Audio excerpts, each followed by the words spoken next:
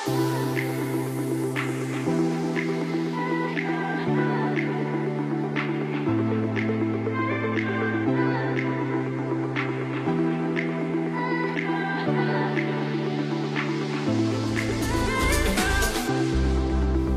Hayley Beers and welcome to episode 14 of Cutting Through the Noise. Today I'm joined by Richard Kavanagh, who's going to share his experience in developing new consultation tools in the tech space. Richard's passion around the Hair app is really contagious, and he talks me through the vast amount of innovation, opportunities that he's put into the product, from business KPIs to AI and tech that can read hair texture, porosity, and everything in between. Thank you so much for joining me today, Richard. I'm pretty excited to have you on Cutting Through the Noise. And I was actually thinking of you and chatting to you last week, and then we connected about some other work stuff, and I was like, oh my God, this is perfect. Great timing. Great timing, and it's great to be here. I love, and I was thinking about this, Cutting Through the Noise. What a great name for the podcast. Oh, it is, yeah. So in your own words, can you give all of the listeners a bit of a bio about your career so far and who you are? Most people are going to know you, but for anyone that doesn't, I think an intro would be fantastic. My name is Richard Kavanagh, and I'm a hairdresser. I started hairdressing straight out of high school when I was 15. Dropped out of high school to do hair, much to my family's kind of, I want to say they weren't that impressed with me doing that. I was always really interested in the idea of what a hairdressing career could look like, what shape it could take, other than just being behind the chair in the salon. After I finished my apprenticeship, I kind of hitchhiked around, did a few different things, worked in salons, managed salons, owned my own salon. And in the 90s, I started session styling. So that means that I work on photo shoots, fashion shows, and red carpet styling for celebrities. For various things. And that's been my career for the last, I want to say, well, since the 90s. Yeah. Quite a long time. And that's been a career full of pinch me moments. And look, to be honest, back in the day, I was working in a small suburban salon in Devonport in Auckland, New Zealand. And this woman came in to have her haircut. I'd never met her before. And she was one of those people who kind of, I suppose she carried herself in an apologetic way, if you know what I mean. Like she made herself small. Yeah. She carried herself small. She kind of came in very quietly and sat down, and she wasn't in any way vivacious. She sat in my chair for a consultation, and I couldn't even kind of get her to look in the mirror. Every time I pulled her head up to look in the mirror so that I could do the consultation by looking at her face and her hair, every time I did that, she'd catch sight of herself and she'd glance away. She'd look away. She couldn't look at herself in the mirror. And so she had this, obviously she had a lot of kind of personal, self-image challenges. And I never forget this woman. She had sort of thick, coarse hair, not thick hair, but coarse hair strands with a bit of a bend in it. So it wasn't really curly, but there wasn't a lot of hair. And she had that hair that if it wasn't cut well would sit really badly. And I think people hadn't paid attention to her, you know what I mean? And I looked at her in the mirror, and the thing that stood out most of all was these amazing bright blue almond shaped eyes that she had. She also had a big port wine birthmark on her face, and she would plaster her hair onto that. So looking at her, I cut her to this fringe to bring attention to her eyes, which in my opinion were her best feature. There's this little short kind of graduated bob with a bit of shaping around the face so she could wear it on her face and whatever. And I did nothing different to what I would do for any other client, which was grab a handful of mousse, which was one of the 3 styling products we had access to in the 90s. I got my blow dryer and my Denman brush, and I blow dried her hair, and I finished it. I dusted off her neck, and I whipped the cape off, picked up the back mirror, and I showed her the back of her hair. At that time, she looked up in the mirror for the first time in the whole appointment. And in my head, I'm thinking she's just checking to see that I haven't completely buggered up her haircut. You know what I mean? And she looks up, and as she catches sight of herself in the mirror, her shoulders start to come back, and she holds her gaze for a moment, and a smile creeps across her face, and her eyes light up. And literally her spine straightens, and it's like she grows an inch or two taller as she sits there and just looks at herself warmly with a little smile on her face. And she kind of got up out of the chair with a kick in her step, and she kind of pranced over to reception and paid. And she swung open the door and went off down the street looking very happy and pleased with herself. And, it was a pretty normal interaction apart from the transformation I witnessed in her demeanor, the way she carried herself. And the only thing that was different was that I think someone had seen her and made her feel seen and made her feel valid. Like I saw her and I showed her the best version of herself through her hair, which was just what we all do, right? Yeah, yeah. And to this day, I know that was a long-winded part of the intro, but to this day, that moment is what drives me to do my job every single day, right? Because the power that we have as hairdressers to impact people's lives, I think sometimes we forget when we get caught up in the day-to-day, the grind of it, Yeah, we do. And so my career's sort of taken me all over the world. I've worked on fashion shows like McQueen and Prada and Versace, Saint Laurent, Calvin Klein, Marc Jacobs, hundreds and hundreds of blue chip fashion shows around the world. I've been a hair director in New York and Sydney and London. I've worked for titles like Vanity Fair and Vogue and Harper's Bazaar. And I've had all of these really pinch me crazy moments throughout my career, but none of them kind of match when I think back that moment. And for me, that's why I do what I do. That's an incredible bio. I've got a question about it. And I don't know if I've imagined this, if I read it somewhere, or I may have just dreamt this. Is it true that you were an actor at one point? Yes, yes, it is true. I accidentally became an actor and a TV show host in New Zealand. So I didn't imagine that. No, you didn't imagine Okay. it. The other thing that people may not know about you is, and we've had this discussion a couple of times because I'm a dedicated yogi, so I kind of get the space that you're in. And would I be correct in saying you're dedicated at Brazilian Jiu-Jitsu? Is that Yeah, correct? I do. That's correct. I'm a lifelong martial artist. In fact, fighting saved my life. When I was a teenager, I was so naughty. I was a horrible, terrible apprentice. I'd go out drinking and spending all my wages on, pills and whatever else I could get my hands on and not pay my rent. And, I was a horrible little teenager, just so excited about the world. And I feel so sorry for my bosses. I discovered martial arts when I was young and it literally saved my life. So I'm a lifelong martial artist. I'm a karate black belt, Golden Gloves boxing champion, and I'm now a brown belt in Brazilian Jiu-Jitsu. And won a silver medal in the New South Wales State Champs last week. That is amazing. I love seeing all of those updates on Facebook whenever you compete.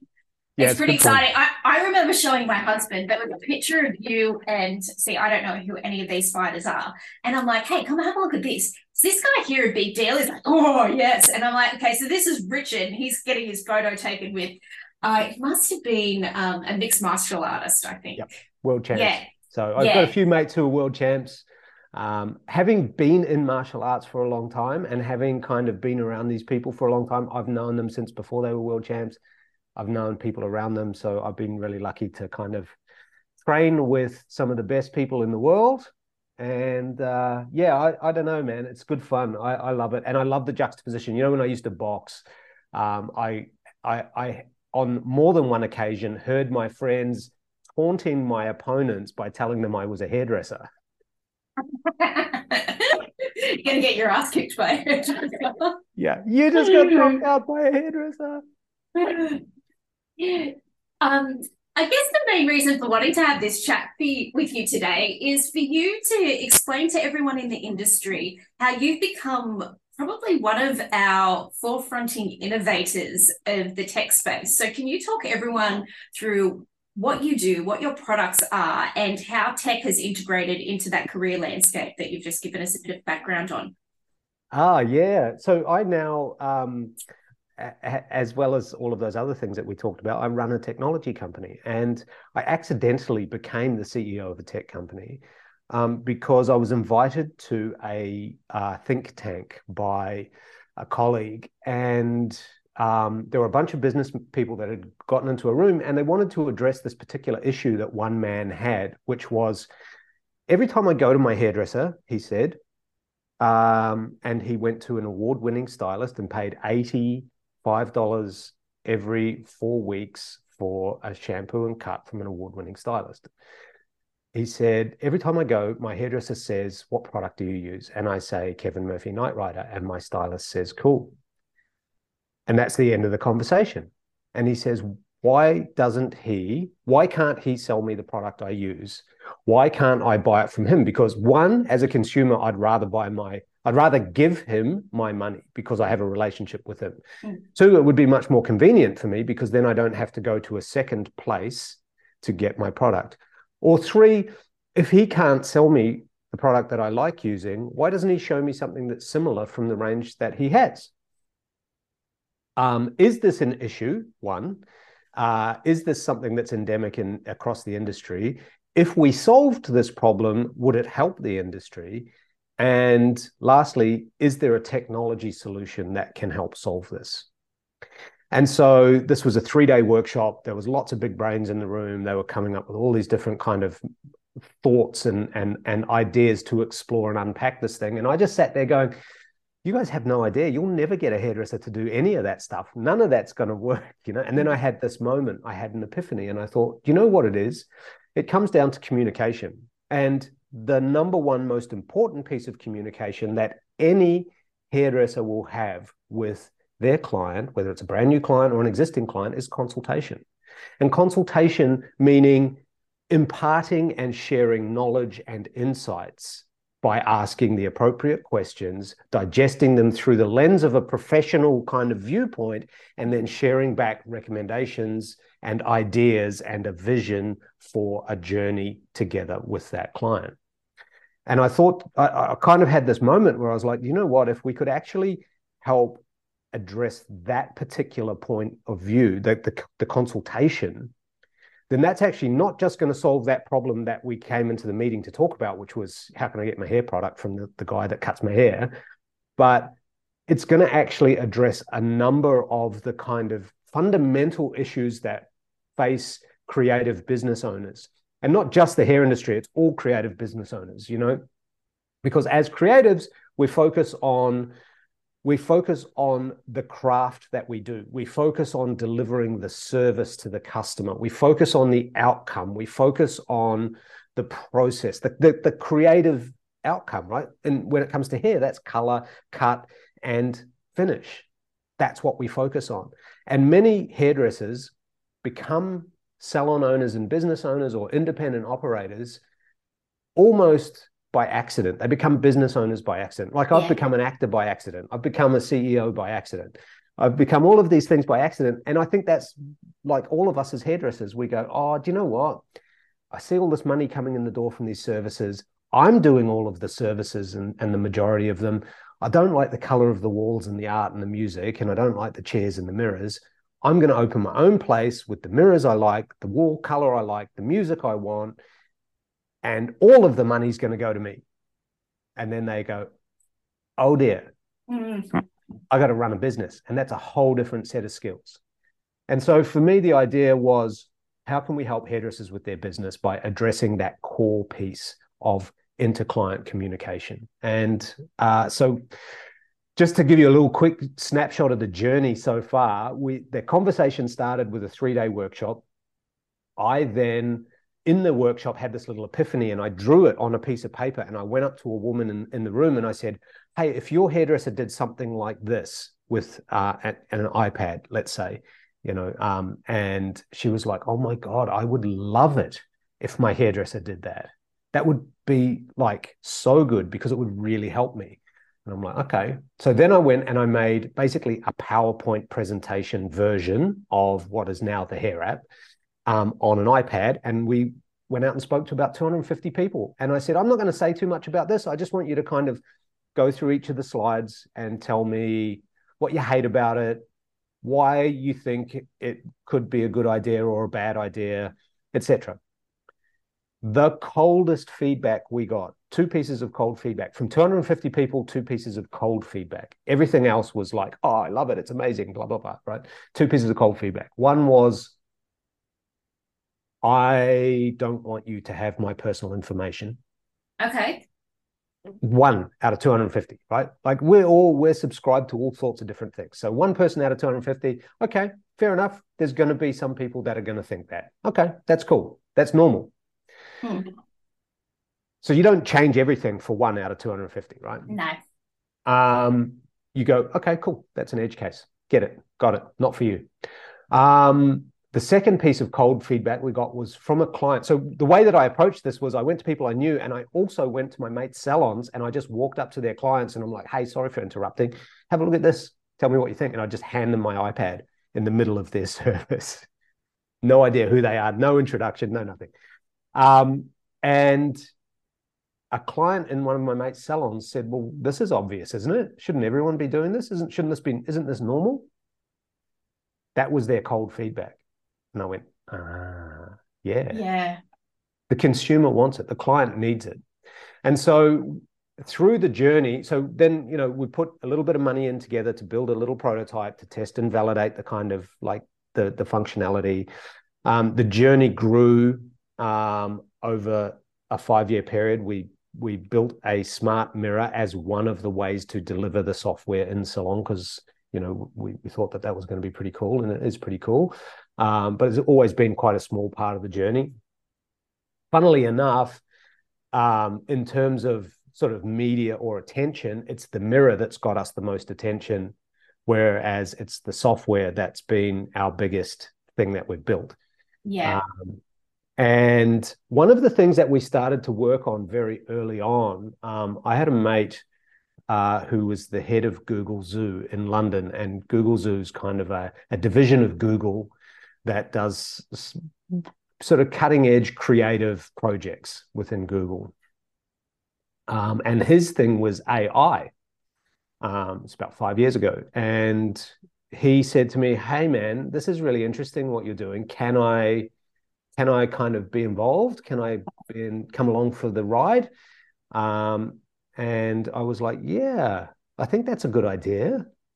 And so once a month, we would get together for an hour and we would talk about problems and solutions. And we would talk about specifically artificial intelligence or machine learning and how different people were approaching the development of AI at that time and what we wanted to do differently from the way they were generally doing it, particularly with the large language models and the image models. Yeah. So, for example, ChatGPT, which everyone kind of is talking about at the moment, is basically a large language model, which means it's a machine learning model that takes all of the language and information that's been fed to it, mainly through the internet, and then it averages out all the information. So it gets kind of the medium or the average and determines what's most likely going to be the next word in a given sentence or paragraph based on the average of everything it's seen. And what we wanted to do was say, actually, rather than average down everything and sort of make everything vanilla, we wanted to focus on expert diagnostic level skills in the machine learning model. So we wanted to design an AI that could think like a really high level expert, or could do assessment or diagnostics like a high level expert, kind of like what some of the people are doing in the medical space. So that was kind of the change that we made. So for about, for a few years, we met once a month for an hour just to kind of brainstorm, design. Then we'd go away and do little projects on our own, and then we'd come back together and we'd talk about, what worked, what didn't work, etc. Until maybe middle of last year, when we actually finally built a model that could assess hair like a high-level expert hairdresser by looking at a picture. And we built the model at first and, validated that it worked and it could actually do it. And then guess what my job was? Train the AI with 17,000 images per category. So are you there literally describing the keywords for each image so that they're no?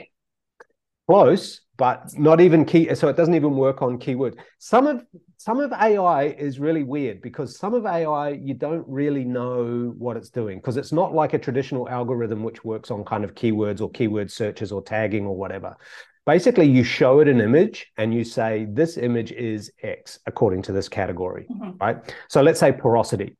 So I would say I would have 5 different categories of porosity, from closed cuticle to slightly open to kind of medium to quite open to really porous. And I was going to say really fucked. Yeah, really fucked. Really fucking cooked.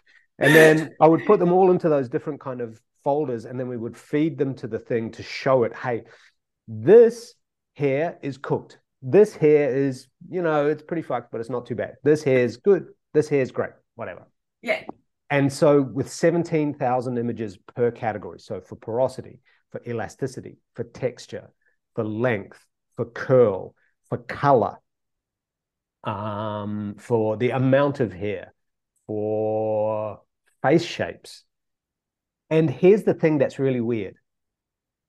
This thing, I couldn't even describe to somebody how to do this with a set of kind of like a decision tree, right? Like I couldn't say, if this and this, then this is the outcome.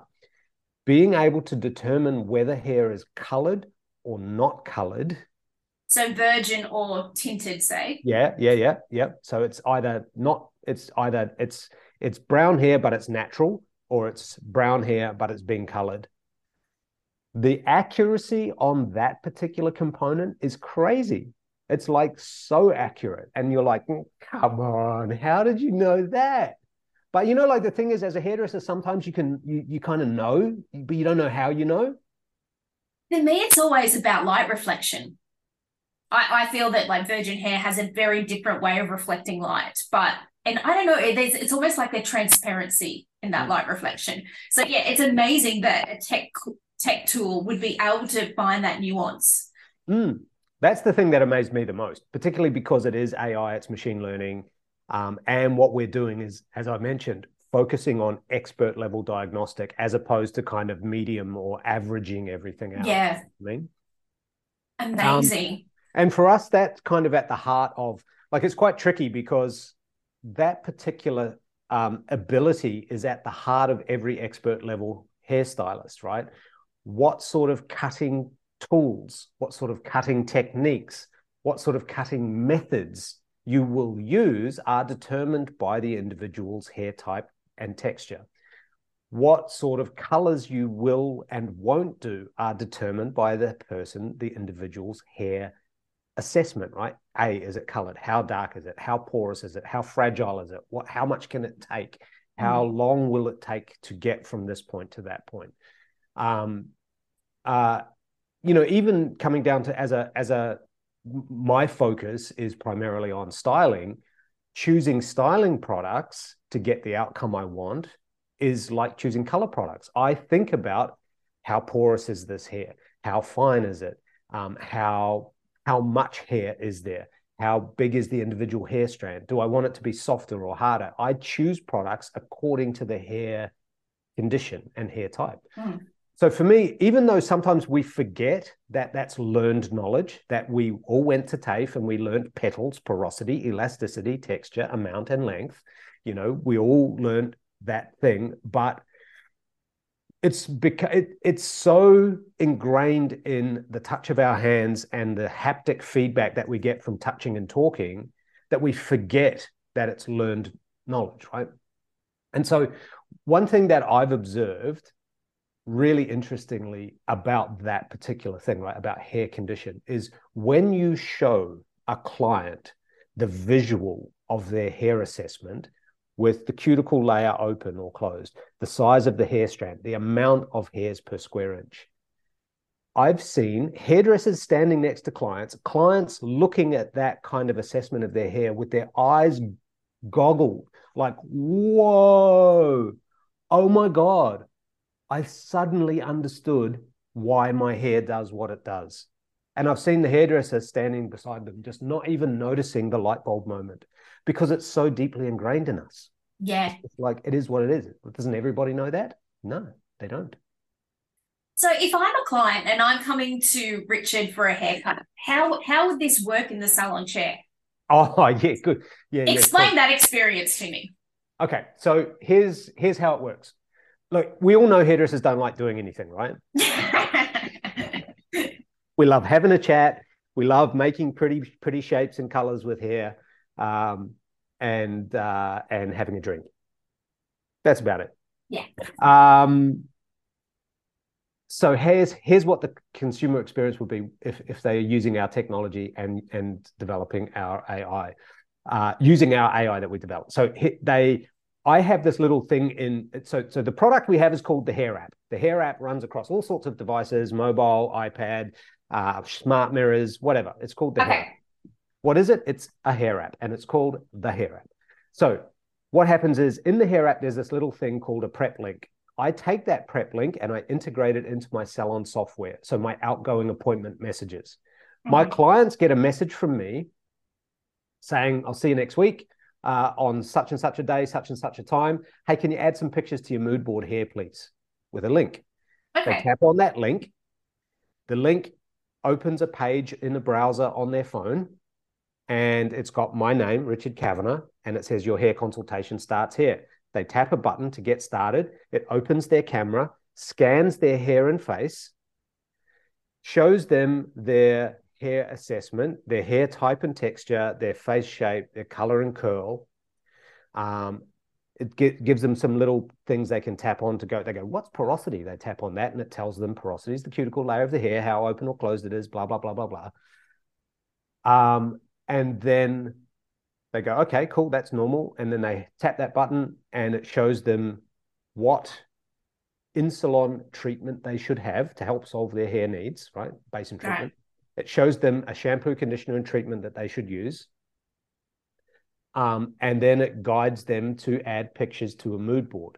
So they add pictures to their mood board. There's a big library that they can choose from. They can look for pictures of people with similar hair, people with similar faces. They can do a celebrity match. They can do a color try on. They can add all these images to their mood board and make little notes. They do all of that in their own time. Yeah. They answer questions about their hair habits, their hair history, their lifestyle, and their personal style. Because Mark Hayes said, I was listening to Mark Hayes talk on a podcast. Mark Hayes, the creative director of Sassoon. Yeah. And he goes, if someone asks me what's going to suit them, I want to know who they are, because that's way more important than what they look like or what their hair's like. Yeah. Who they are as a person, right? So they answer all those questions, and I see it in the Hair app in my hand, on my phone or on my salon device once they've done it. So before they come to me for a haircut, so let's say you're coming to me to have your haircut. You've tapped on my link and you've built your mood board, and I get a little notification to say Hayley's profile's ready. I tap on the link and it opens the Hair app, and I see the pictures that you've added. I see your lifestyle, hair history, hair habits, and personal style questions answered. I see a picture of you currently, and any notes that you've added to your images. So what's amazing for me is I've just had, without any time done, the most comprehensive consultation, hands down. Yeah. So you come in, you sit down, and we just go straight to the pictures. I love that so much. And comes down. Boom, same page. This actually brings me back to something you and I were talking about probably 2-ish years ago. We were talking about no extra time and how we both have to utilize our time in the most efficient way possible because we're so busy.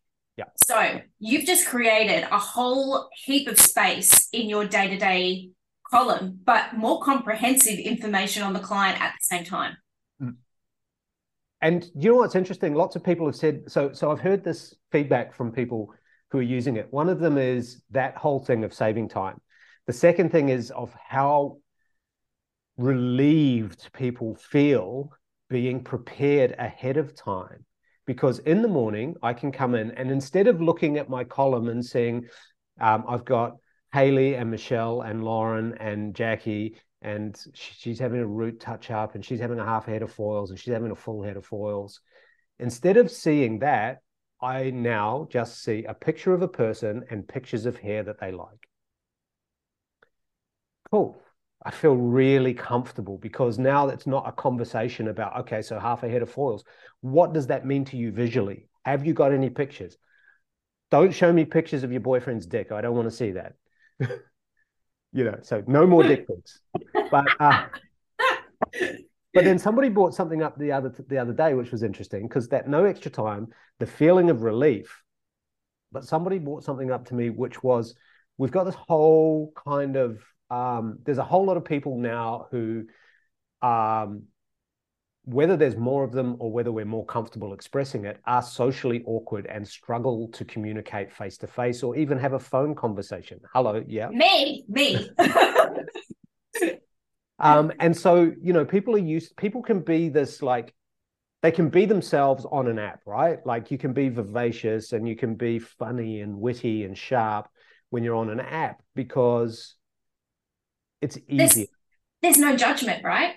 There's no judgment. You don't have to worry about saying the wrong word or how do you pronounce Bellagio or, any of those things. You just I don't have to say the wrong thing. So, yeah. Oh, I totally agree with that. And I think, actually, this brings me to a point. I'm just going to digress for a second. Would you say that the implementation of what happened during COVID was a real catalyst for this kind of change? And can you talk us through why COVID was really key to the inception of this concept? Yeah, technology, I don't know, you will have noticed it, and anyone who's listening will have noticed that technology accelerated massively through COVID. I was looking at some studies that said that the adoption of technology accelerated 8 to 15 years in the 2-year period between 2020 and 2022. Which is crazy, right? Which puts everybody, anybody who's working in the tech space, suddenly the adoption of technology was 10 to 12 years ahead of where they expected to be. And I think when you think about it, we're doing this conversation over Zoom. Right. Most people are pretty comfortable jumping on a Zoom call, clicking a link, doing a Google Meet, doing a Teams meet, whatever. Yeah, cool. That's just another link I'll click on and I'll communicate with people. And I think that basic interaction of this technology helped accelerate the adoption of other technologies. And obviously social media has played a big part in that as well. And one thing that I've noticed, and it's interesting because I might be a little bit spectrumy because I notice patterns, and the patterns that I observed over the years, particularly working as a session stylist, where I was working with, musicians at a high level, I was working with record labels, I was working with magazines and magazine editors and fashion brands, and I've noticed similar patterns of change emerge in our industry that preceded the change in the music industry from analog to digital. I noticed what happened during that digital time because I was working with a couple of big brands when the digital revolution happened in music, and the record labels had no idea how to cope or adapt. Their model was changing and it was flipping on its head. It was inverting. The same thing has happened with print media. We look at print media. In many cases, I still love to pick up a magazine and look at it. But I was talking to my wife yesterday. I get up in the morning, do my little morning routine, make a coffee, and if I've got 20 minutes, I flick through Instagram and TikTok, and that's me flicking through the newspaper or a magazine, or, but it's kind of much bigger than that. But I see it as the same thing. Yeah. And so media changed, and Netflix and streaming services have completely changed the way we consume entertainment. Dating, people only connect digitally for dating now. People meet each other. And 15 years ago, if you said we met online, you'd be like, what, you got no social skills? What's going on? Whereas now that is actually how, if you didn't meet online, it'd be like, what, you got no social skills? Yeah. What bars are you going to? Yeah. Um, So, the thing is that the adoption of technology has accelerated through COVID. And I think a couple of things happened as well, like not just the adoption of technology, but I think many hairdressers recognized when the shops shut and you could not see your clients, there was a very harsh reality check. My thing that I do is my livelihood. My livelihood is a business. The business aspect of my livelihood, which is basically money in and money out, right, is essential for me to actually pay some attention to. And I think a lot of people who were like ostrich style accountants, which was me too back in the day, right? Like just stick your head in the sand and hope it all works out, comes out in the wash. There's enough cash flow to ensure that it'll all come out in the wash and you can kind of mush things around every end of the month to get it working. Yeah. Now, suddenly when there was no cash flow, it was like, uh-oh, I need to look at this seriously. And I think many people took a long, hard look at their business and went, okay, what are my key performance indicators? What are the revenue levers in my business? How can I impact? How can I fix those things in my business so that I can maximize my revenue from each of my clients and ensure that my business is healthy at its heart? And if my business is healthy, in other words, my business is profitable, my KPIs are all where they should be, then I can survive should there be another catastrophic impact like COVID. And I think that fundamental shift in the mindset of the industry has been huge. I think that we all kind of loosely have a bit of a plan B, because it's not completely impossible that something of that nature or similar structure could happen again, especially based on my readings in various newspapers over the last couple of days. And something that you said to me, we were at Dennis Langford's memorial and we were having a chat, and you said to me, what was your biggest learning out of COVID? And it was such a poignant question because I had to really stop and think. There were so many learnings, but what was the biggest? And yeah, setting up the business so that regardless, like safeguarding every aspect.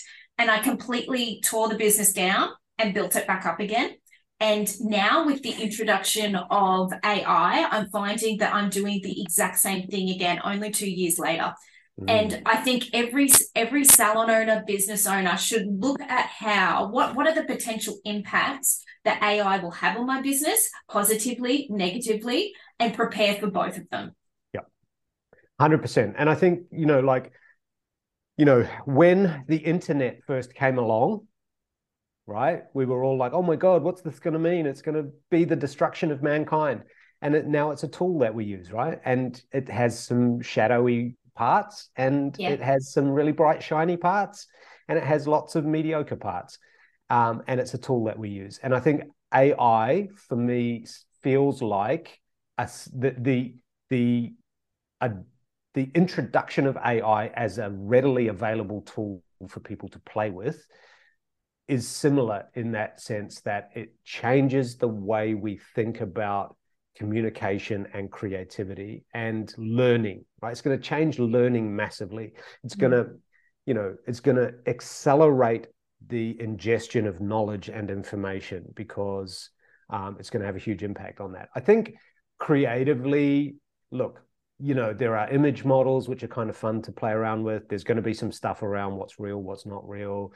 We've been playing around with Photoshop for years. It's like all of that stuff is like whatever. At the end of the day, when you look at ChatGPT, for example, you can ask it to do something and it'll do, a pretty good job like a mid-level mediocre person would do. It doesn't have the expertise, right? And I think as creatives, one thing for me as craftspeople, hairdressers, the only thing that AI will do for us is help us be better at our jobs, because we still need the human touch. You need the human application. You need the human what's the word I'm looking for? It's like how you assess something, you make a decision, you make a recommendation, you intuitively kind of shape the outcome according to your flavor. You need that human interpretation in order to make it a personalized service. So not everything ends up this kind of mediocre, all the same kind of thing. Well, AI will never replace emotional engagement or relationships. So, No, but and it can that's, help enhance it, right? It can help yeah, accelerate. Like for me, like I want to find a way, and you know, I think we've done that now with the Hair app, is to have technology enhance the human connection, right? Just have technology as a way of interfacing better, faster, to make faster, deeper, more human connections. Because that's what happens when someone sits in the chair. I was talking about that woman in the 90s that came into the salon at the beginning of this conversation. And for me, at the heart of everything I do is that emotion, you know? And if we can find ways to leverage, because let's face it, fucking technology's here, man. It's not going away, right? You got, like Bruce Lee said, you adapt or you die. yeah, So, you did. um, you know, look, where's Blockbuster? Where's Toys R Us? Where are those big brands? Where's Nokia? You know, Yeah. like those were big brands that failed to adapt. And as an industry, we need to adapt or we will die. And if we don't adapt, we'll just end up getting further and further and further behind.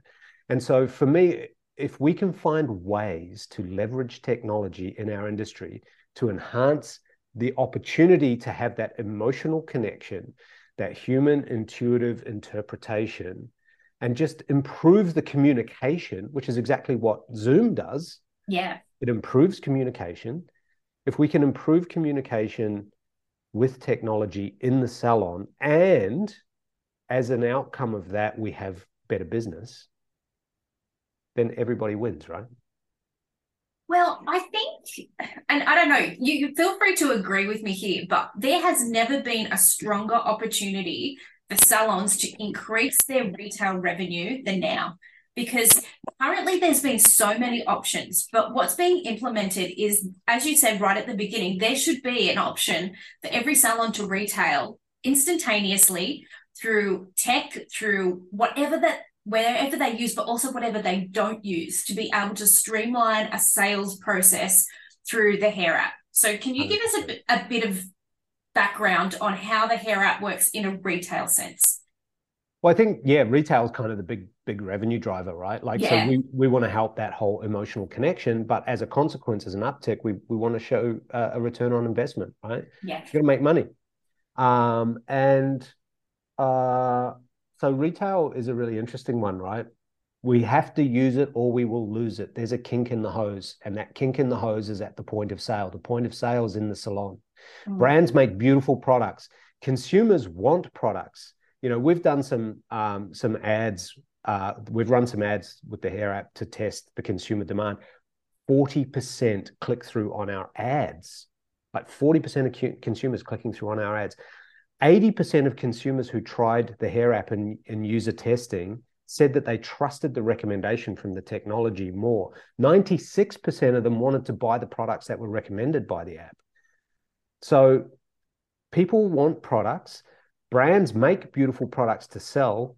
Traditionally, the only place to get them was from the salon, and that was our little cream on the top of the service, right? yeah. And I'm going to tell you something in a minute about the money. I'm going to do a maths thing for you, which will fucking freak you out, and it'll freak me Okay. out. But there's a kink in the hose because we hate fucking selling. Like I hate selling, right? But if you're my client, I want your hair to be great. I want you to have the right products. I want you to use them, but I fucking hate selling them. I don't want to sell. I don't like it. It feels uncomfortable. It feels awkward. It feels pushy. It feels weird. But if you say to me, hey, should I use this? I'm going to go yes or no, you know? Yeah, Yeah, 100%. Or nah, use this instead. yeah, Um, so what we're aiming to do is to unkink the hose for a starter at the point of sale. The other thing that the Hair app allows people to do with certain brands, some brands have the capability to do this, some brands don't, is for the salon or salon professional to be able to sell and recommend products without having to stock any product, without having any capital cost of product, to be able to select from up to 64 brands for a client to be able to purchase and for you to make revenue on without having any icky transaction go on. It's just like sort of happens magically in the background. And I think for me, that's kind of the biggest opportunity for us as an industry to own and to take back that retail sale, that if we don't, we'll lose. Because the brands make beautiful products and the customers want the products, and we're going to get them to them somehow, right? Whether that be through the hairdresser, with the hairdresser actually benefiting from it, or whether it be through a retailer or an Amazon or another kind of online place where consumers can end up buying stuff, and it's happening all over the world. Unless we take it back, we're going to lose it. Absolutely. Yeah, it's kind of critical. Now, you want to hear some maths? This is crazy, right? Okay. Okay. So the average margin on services in Australia and New Zealand is 3%, which means if you do a $200 service, the average profit on that $200 service is going to be $6, right? By the time you take all your costs out of it. And I've got this really, actually, if people want to work out their costs, I've got this really cool little pricing for profit calculator on the Hair app website. It's totally free. They can go in and they can work out the actual costs of running their business and get an hourly cost. Okay. Right? Yeah, it's pretty cool. But anyway, that being said, so this is the average by across Australia and New Zealand is 3%. Now, some people are more than that, some people are less, but whatever. The average is 3%. So that means $200 service, $6. The average margin on product is 50% or 100% markup, right? Yeah. So that means that if you sell a $20 bottle of product, you get $10. You get $10. Your margin's $10. So people see the $200 and go, I got to focus on that $200 because it's $200 because that's big. I don't want to focus on this $20 because that's small, right? It's only 10% of the total thing. 20 seems small to 10. But when you take all the costs out and you put your margins at the bottom, you're almost making double your margin on retail than you do on services. Yeah. And I know salons that cover all of their expenses on retail. So that means that their services are only the people that they love serving, only the type of work that they love doing, and they're not necessary for the lifeblood of their business. Absolutely. It's, as a judge in some of the hair awards, I love seeing the business stats. And actually, like, I'm terrible at maths, but I understand exactly what it takes to run a profitable business. And so I'm always looking at the salons that do amazing retail have the healthiest business. Mm-hmm. Also, they have better opportunity to reinvest back into their team because they're so profitable. Yeah, I love that point, actually. I think that's something that I like to talk about a lot, is the idea of creating the culture that you want to create. If you want to attract staff, you've got to have a great culture. If you want to have a great culture, you've got to have a profitable business. If you want to have a profitable business, you've got to sell basin treatments and sell retail and hold your team accountable and create the culture that you want to create. And if you want to reinvest in education, in events, in team building, in allowing people to have the kind of lifestyle that they want, in entering awards, in building profile, you got to build it into your cost base, and you got to have the money to spend on that. And you can get the money to spend on that because oh man, I just had a little moment actually. Oh, jumping. Here's something we don't realize as an industry. And I've learned this by studying business and marketing, right? Most businesses will invest money in trying to attract what they call leads. Those leads they will then invest money and energy in those leads in the hope of turning them into customers. Once they become customers, they hope to retain them as customers, so they will continue to invest and spend money. We have a whole database. So companies will have this big database of people, right, that are segmented into, leads, warm leads, hot leads, customers, etc. We have a list of thousands, potentially, depending on the size of your business, of actual customers who are already customers, they buy from you and want to buy from you and give you your money. That is the most valuable resource any business could ever possibly hope for, because they already know, like, and trust you. They already spend money with you happily. So Absolutely. give them what they want. The capital is in the IP, and the IP is the relationship, right? 100%. Yep. You've really spoiled us today. You've shared so much of your knowledge, and I think you've really created and you've opened the door for so many people to use the hair app and, you know, reap the benefits from it. So if someone wants to start engaging and use the hair app, how do they go about it? Oh, yeah, that's a good question. It's really easy. You go to the website, thehair.app, click get started. It takes about 30 seconds to sign up and create the account and set it up. And there's a couple of little videos there on how to use it. One of them is 3 minutes long, and it just shows you where to get your prep link, how to integrate it into your salon software. And then that's it. I mean, it's pretty basic. There's also there's a really cool new feature we just added, which is education. So there's a video library in the app of cuts, colors, styling, and business education. Fantastic. And I love your YouTube videos as well. Like, you've made the instruction process so easy. Yeah, I just want it to be easy, right? Like, I mean, I don't like complicated things. I don't like convoluted stuff. When people use words like convoluted that I don't know what they mean, I'm like, what are you talking about? You know, it's the same for me with hair education, right? When people make up terminology for stuff that, like, everyday terms like comb, section, line, diagonal, you know, and they make up weird convoluted terms for those. I'm like, what are you talking about?